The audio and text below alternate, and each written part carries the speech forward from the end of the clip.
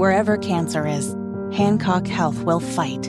In any part of you and in all corners of East Central Indiana. From Indianapolis to Greenfield to Knightstown and beyond. From hospital rooms to family rooms, we fight.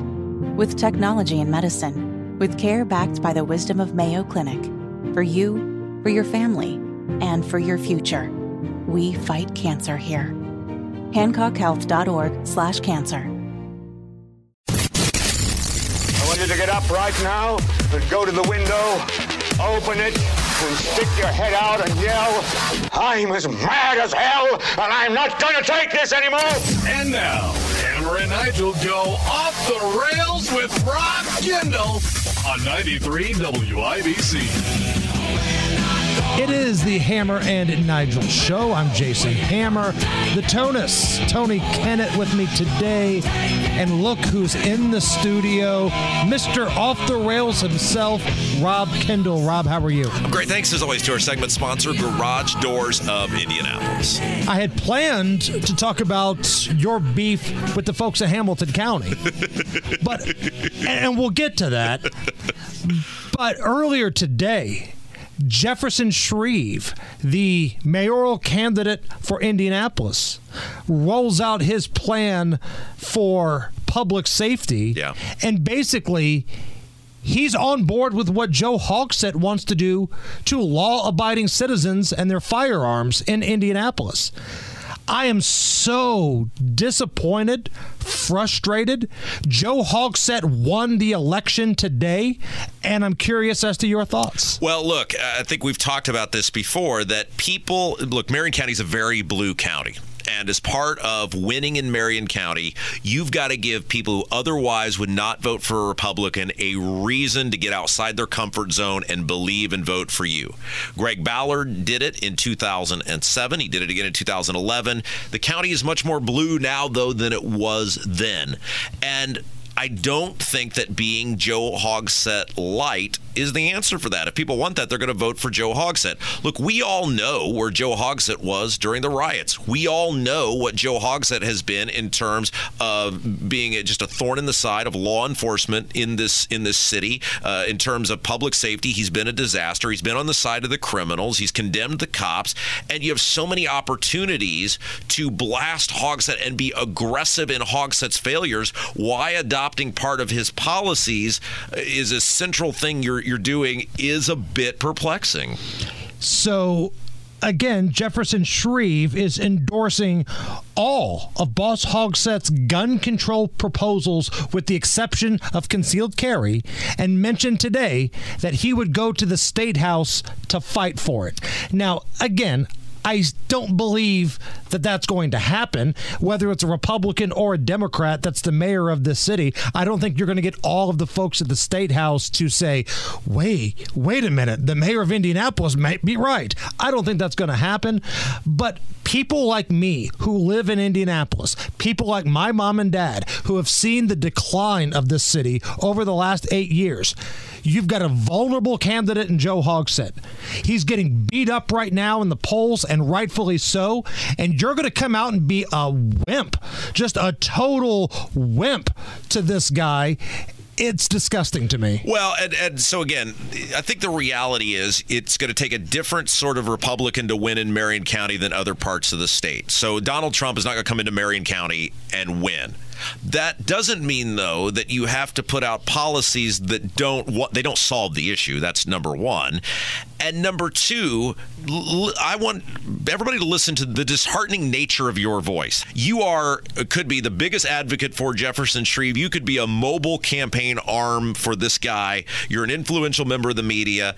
And right now you're basically saying to me, man, I'm done with this guy. And you're saying it because you see there is no difference really here. There is nothing to step out and say, this is worth fighting for. It comes back to what I was talking about a moment ago. You have to give give people a reason to believe. I don't know if you know, I'm undefeated in elections. You had a perfect record. I am 3-0 in campaigns I've either run or been the candidate for. And I'm 2-0 in class presidential elections, and the boy is 1-0. So this is what we're saying here is, and you know, like with the one of the elections, I was outraised 100,000 to 3,000. So I know a bit about winning elections that you shouldn't win, and such a big part of this is giving people a reason to believe that you will be different and you will solve the issue. And I feel like a lot of this policy proposal today took that away from people, and I hear that in your voice. You know how much I hate, and hate's a strong word. I hate Joe Hogsett. Yeah. I hate what he's done to this city. I hate the way he treats law enforcement. I can't stand the man. I was probably this close to donating, not that Jefferson Shreve needs any more money, but because I wanted to believe in the guy. I wanted to show that I believe in this candidate.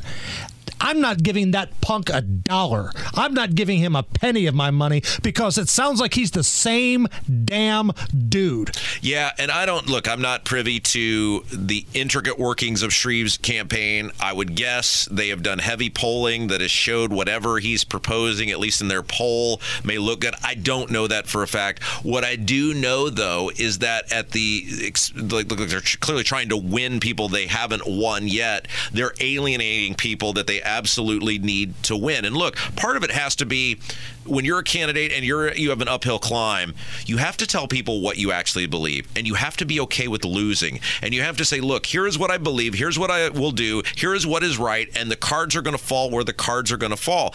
Instead, he is taking away, with a lot of these proposals, the ability to play offense against Joe Hogsett. Joe Hogsett is the problem. And is vulnerable. Yeah, absolutely. Joe Hogsett, he hates the police. He has I mean, and this goes way back before the riots. This is when during the Aaron Bailey shooting, when the cops were cleared, and he condemns the prosecutor, and then he condemns the merit board. And it's always, instead of rather, hey, this was a clean shoot and these cops acted appropriately, he has so often taken the path that the criminals are not the bad guys. And you have such an opportunity to play offense against this guy, and you're taking it away from yourself by adopting his policy proposals that don't work. If they worked, I would say great, do them because I want the city fixed. They don't work. I know there are staff members that listen to this radio station and listen to this program of Jefferson Shreve's team. You lost today. You lost the election today. And I don't want to hear any more bull crap about, well, you don't understand what he wants to do. No, I'm a law-abiding citizen. I've got a firearm, and you're going to tell me I'm part of the problem. You're going to go to the State House and fight against people like me who have never been arrested. I have a clean criminal history. That's amazing. Right? Damn near a miracle, but you're going to say that people like me are the problem. You lost the election today, and I don't want to hear another damn word from Richie Rich, your candidate, because he's the same damn dude as Drinky McDrinkerton, who's in office right now. Joe Hogsett won the election today. Get ready, Bal. Here comes 4 more years. Yeah, I mean, look, the guy has infinite money, and I think we were kind of hopeful with the infinite money that maybe he would be able to use that in an aggressive campaign, because he does have the money to get on TV. He does have the money to be on radio. He does have the money to be digital and streaming. Got the money to be a wimp. Well, and this is the point, though, right? I mean, again, and I hope they're hearing your voice, because, look, I don't live in Marion County. I'm a Hoosier lifer. I work here. I'm invested in the capital city being the best it can be, because I know a thriving capital helps the suburbs, which is where I live. But I hope people are hearing your voice right now that work for him, because you are the people that they absolutely not only have to have voting for them, but they need people like you engaged to get other people to vote. And look, we joke and have a lot of fun with each other, ripping on each other, going back and forth. But in all seriousness, you are one of the most influential members of the media in the city of Indianapolis. You have the #1 rated radio show, and the fact that they have lost you should be a giant red flag to them that I don't know what polling you did or whatever, but this is not good.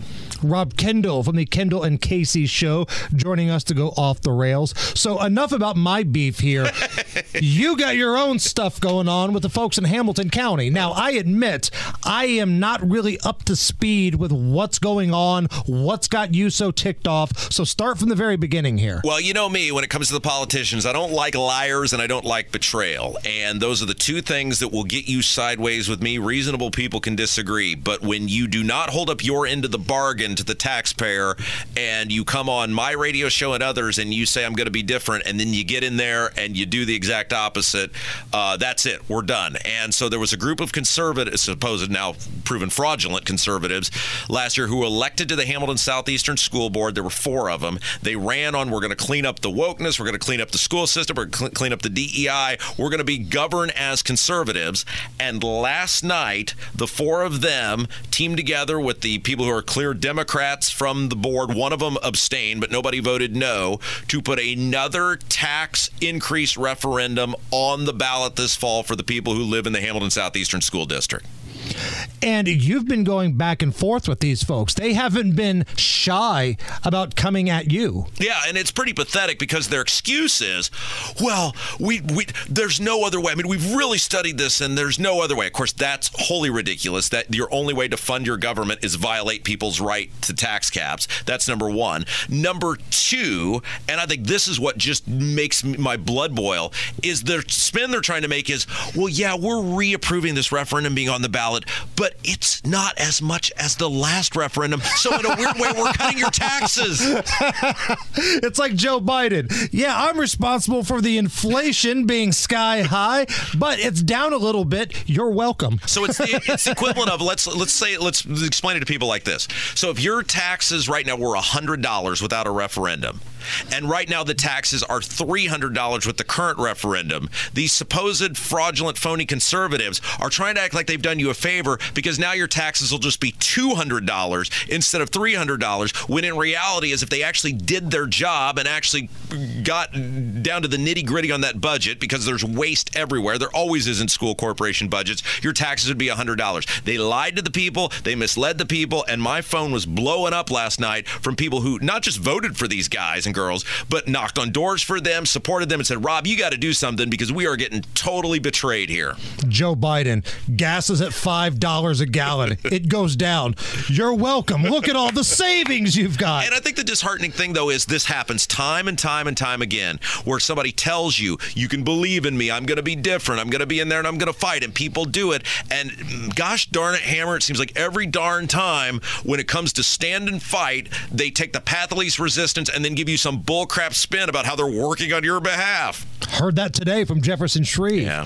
So yesterday, we got a lot of zingers from Capitol Hill, right? FBI Director Christopher Wray's there. He's taking shots from Matt Gaetz. He's taking shots from Chip Roy. We play the sound bites. We laugh. We think it's funny. All right, somebody's finally going after the FBI. But at the end of the day, not a damn thing is going to change. It's because the Republicans are weak, and we just saw with the most recent debt ceiling vote, the Republicans fully funded Joe Biden and all of his priorities. There's never any punishment for what happens. There's never any withholding of any monies. And it kills me to say the Democrats, they play for blood. Sure. They play to win. But the reality is there is minimal difference between the Republicans and Democrats. The Republicans and Democrats just fight over who they can dole the favors out to. I mean, they're basically the same group of people. There's minimal difference between them. And here's what people need to remember, and people get mad when I say this, but we're all big boys and girls here. Donald Trump appointed Christopher Wray director of the FBI. He didn't inherit him. It wasn't like he was stuck with him. He could have picked any person in the world he wanted to. And I remember at the time, many of us talking, going, if you want to clean up the FBI, this is not the dude. This is not the guy. Trump picked him. And for some reason, only Trump people give Trump a pass on absolutely everything, despite time and time again, whether it's Bill Barr, Christopher Wray, Dan Coates, whoever, he put all these establishment cabal people in there, and yet he keeps getting a pass when he helped create the problem. You can't drain the swamp when you just replace one gator with another one. You're absolutely right. And Donald Trump had numerous opportunities, whether it was FBI, CIA, Department of Justice, to fix this issue, and he did not do it. And I don't get why it, poll after poll, and we hear it from our audience. Well, it's not Trump's fault. How was Trump to know? Well, after you've been president for 2 or 3 years, you should probably know who the swamp people are. How's your baby? She's great. She's great. She's sleeper? Oh, yeah. And you're lucky. Well, so here's the thing. My baby has a unique gift, Hammer, and it is to sleep all day and then magically between the hours of midnight and 5 a.m., well, gosh darn it, the party has started. She's ready to party. Man, I'll tell you what, and you know this, you've got a couple kids of your own. Being a dad is the greatest feeling in the entire world. And I don't know if there was this moment for you, but the first time you hold your kid and you look at them and you see yourself in their appearance. I mean, it's like with Christopher. There is no doubt who his daddy is, right? I mean, there's no doubt. I'm sure you had that moment where you're like, oh my gosh, this is totally my kid, and it is my absolute privilege to be this person's father.